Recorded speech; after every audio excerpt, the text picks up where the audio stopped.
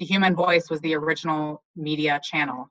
We've always been able to sit and talk and tell stories, and that's the power of podcasting, is just going back to that really intuitive, natural experience of talking and listening. Anybody can be a podcaster, anybody can be a creator, and I think there's a real power there in using the power of a democratized experience. The barrier to entry is so low for creators, and also poses the challenge for brands. What should your creative be in audible environments? Because that's a whole nother challenge that I think if brands don't do correctly, opens up the opportunity to make this space potentially cluttered and not as nice to hear as it could be. And I think that's something that we are very excited about working on with our clients today, is creating better sonic experiences for consumers.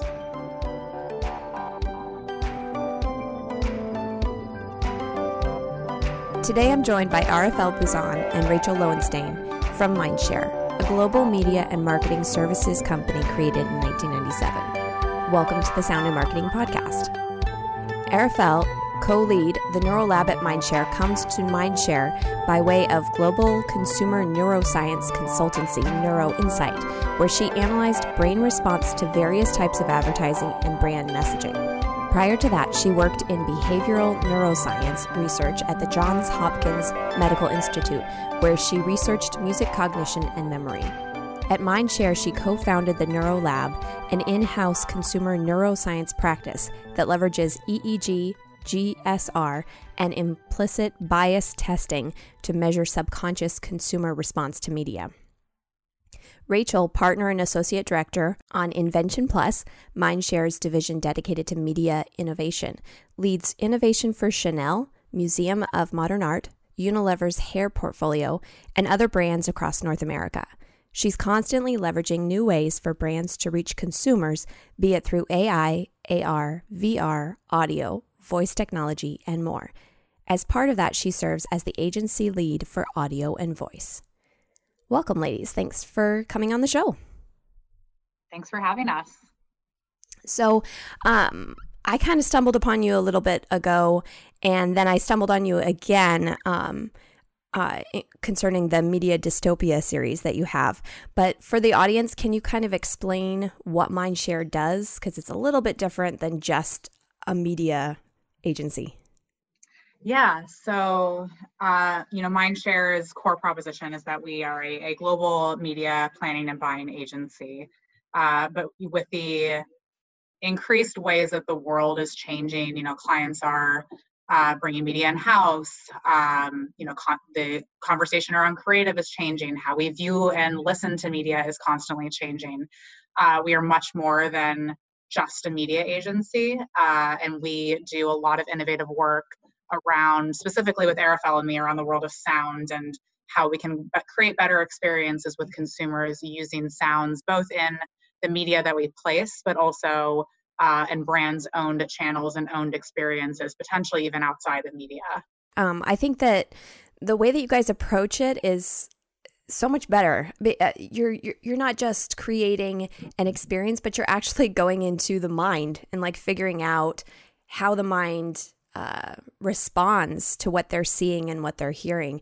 And I really think that the whole idea of sound and marketing is very, neural, very philosophical. Philosophical is the right word.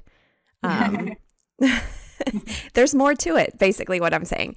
So it's more than just like picking a song that you like or the president likes or even the audience that you think is listening likes. There's more to it, because if it's not representing you, it's still doing you a disservice.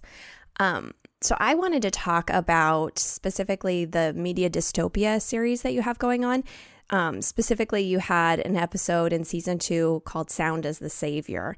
And around 2 minutes and 20 seconds is where I really got interested, and how you kind of broke it down, where we've got this addiction to the visual stimulation that we have through like smartphones and computer screens and all of that.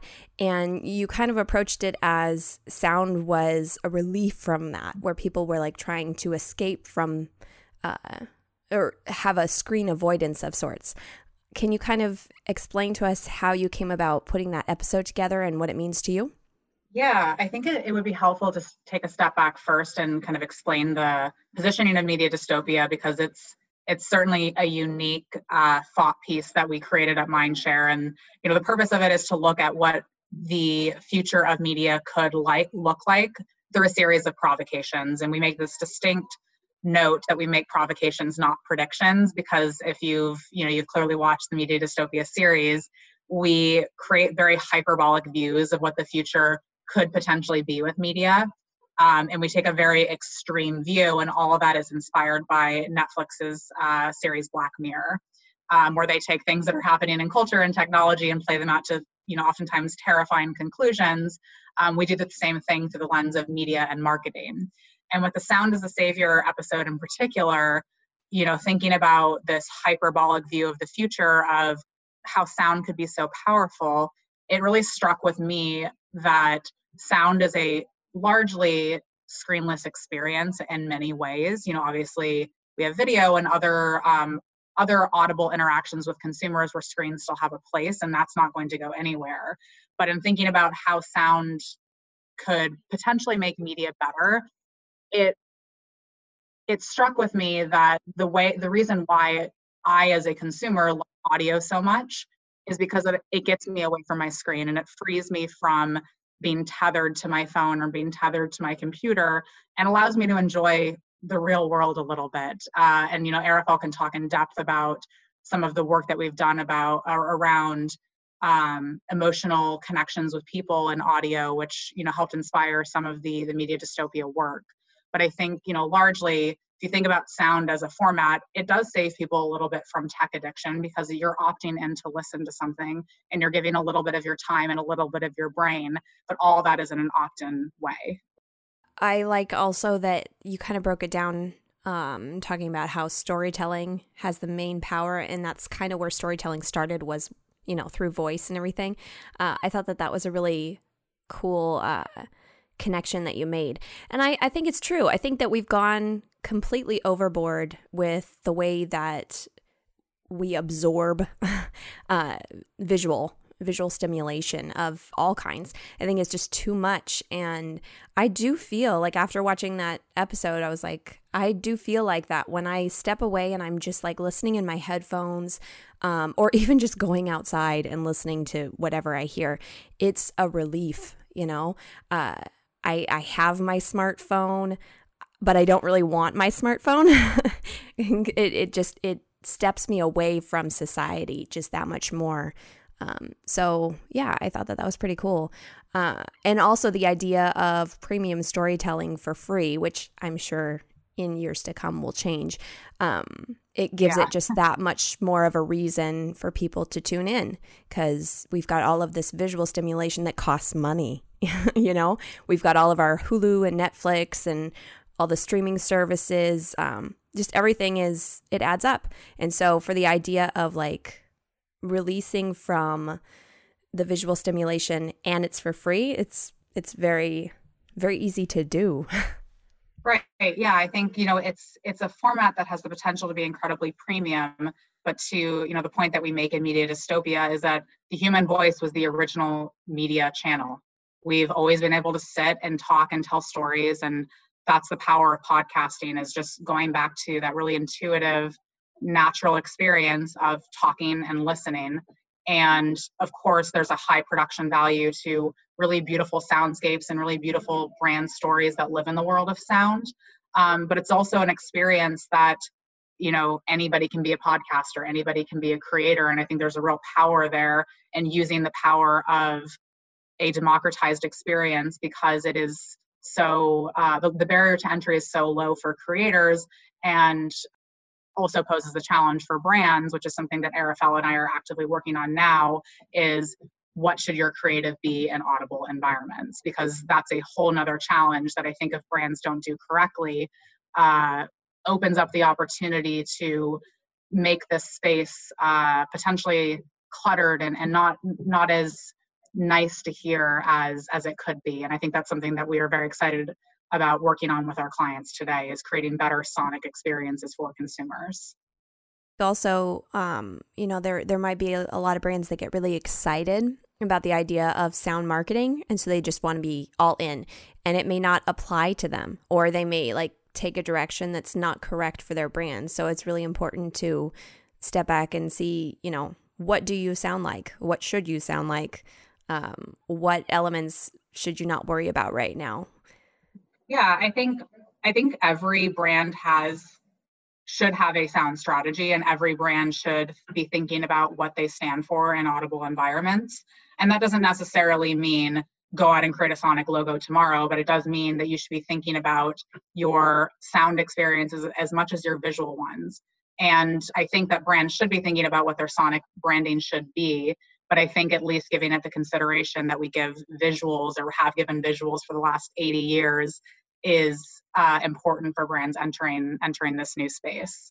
And Arafel can talk a little bit about some of the neuro work that we've done to help prove the power of audio.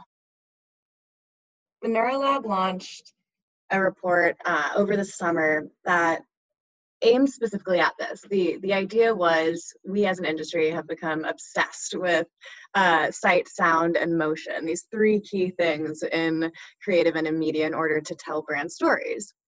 And the issue is, most people are really engaging with one sense when they're engaging with media these days. So you're either just looking and watching maybe a muted video on social media, or you're just listening. So what we wanted to do was to deconstruct the relative power of the senses to tell stories. So we took 9 ads across 3 different categories and had one group come in and just hear the ad, so just hear the audio from that story. Another group came in and they just saw the story, so it was a muted video. We then had a control group where they got the full experience. The really interesting thing that we started to see very quickly was it really was the audio that was driving emotion. Just audio-only stories were encoded with 20% higher emotional intensity than the same story told just in visuals. And there were some really interesting reasons for that. We've done a couple different studies at this point that have shown that people are really willing to be directly spoken to in audio. For example, of all of the positive emotion peaks we had in that study, 20% of them occurred just on the word "you" alone. So we're listening truly like we're having conversations. Humans really like either listening to other people's conversations, or participating in those conversations themselves. And because of that, when we're just listening to audio, we're having these real emotional experiences.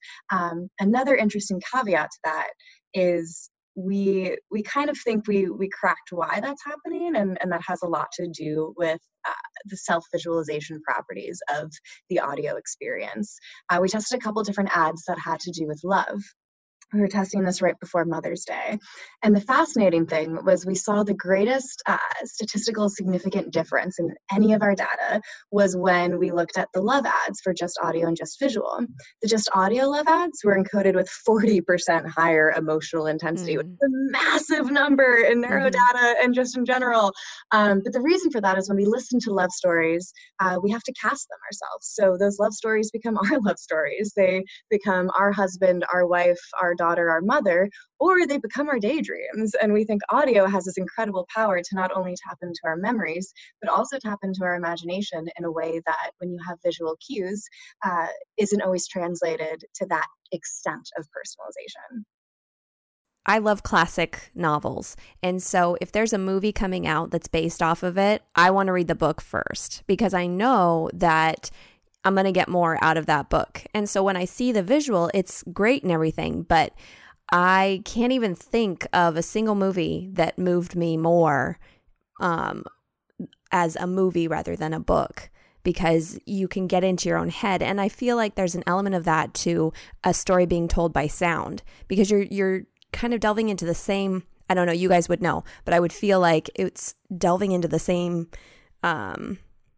cognitiveness of your brain. When you're hearing a spoken story, your brain is going somewhere, the same way as if you're reading a book to yourself, your brain is going somewhere, and it's going to go specifically to you. It's not going to be for like the general masses. So like a horror book is 10 times more scary to me than if I'm watching a horror movie. No, that's exactly it. That's exactly true. We actually did a study that confirmed that and feel strongly that the podcast to TV show transition is the next kind of modern interpretation of the book to movie disappointment. We tested a very, very famous podcast series that was translated into a TV show. And the fascinating thing we found was not only was it a more emotionally complex story in the podcast, so it had greater number of changes of emotion, higher highs, lower lows, all that really good, rich emotional stuff that humans just absolutely live for. But there was also greater connection to the characters and greater empathy. So a couple of the characters in the podcast were truly unlikable individuals. They were spoiled and all of this terrible stuff. And what was really interesting was in audio, they were actually encoded slightly more positive than when they were in the TV show. And the reason for that was people were saying, you know what, I really started to think of myself, if I were in that position, I could kind of see why they were doing what they were doing. So not only is it strong for visualization and it's strong for personalization, audio also makes us more empathetic. So it's really unlocking all of those different facets of what humanity really is. It's our big swings of emotion, our ability to feel things so connected even when they aren't our stories, but it's also our ability to feel empathy. What would you say are the biggest audio trends driving this innovation and creativity? Because, I mean, we're talking about podcasts, but what else have you seen? What else have you surveyed? I think just largely from a media standpoint, I think it's an interesting anecdote to consider, is that because everything from a hardware standpoint is becoming voice enabled, right? Like the amount of voice enabled devices at CES every year compounds immensely. And that's creating new opportunities for people to listen, right? If your fridge is connected to Alexa and you can say, Alexa, what's the news? You immediately get an audible experience. And then obviously just the hardware, the actual hardware of Amazon Alexas and Googles, and being able to get anything on demand simply by asking for it. I think that's just an interesting growth trend, is the increase in hardware becoming voice enabled to create mechanisms to listen. I think podcasting is something that it's not new, right? It's a medium that's over a decade old. It's just becoming more sophisticated. But I think also thinking about longer experiences to engage with people, both in podcasting and in channels like audiobooks or podcasts that create that deeper connection in those different content formats. How would you say that sound would drive the culture of a company?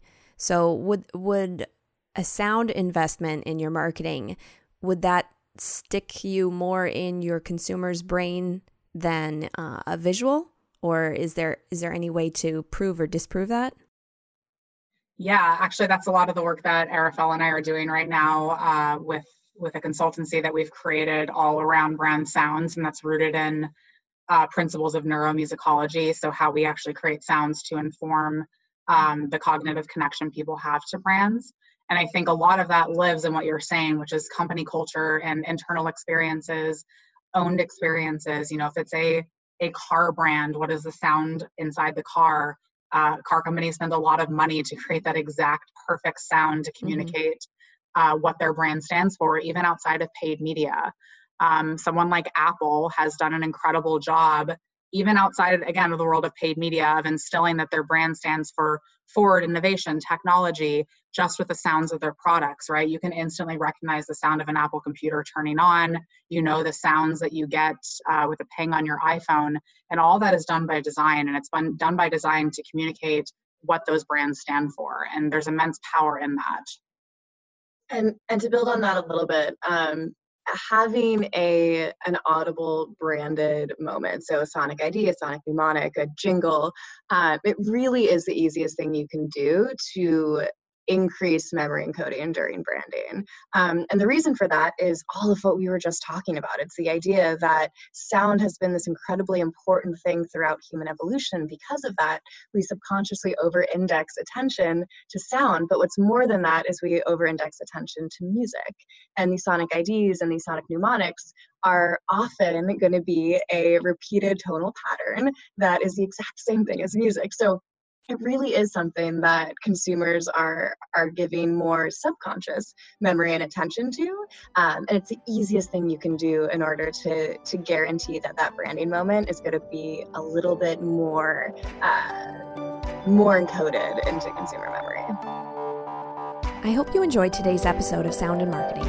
Check back next week for part 2 of my interview with Rachel and Arafel at MindShare. You can also follow and subscribe to the Sound and Marketing podcast on iTunes, Spotify, Google Play, iHeartRadio, Pandora, and Stitcher.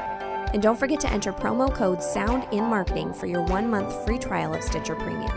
The link and promo code will be listed in the show notes of this episode. To get a hold of Rachel or Arafel, you can find them at mindshareworld.com. Their email addresses are also listed in the show notes.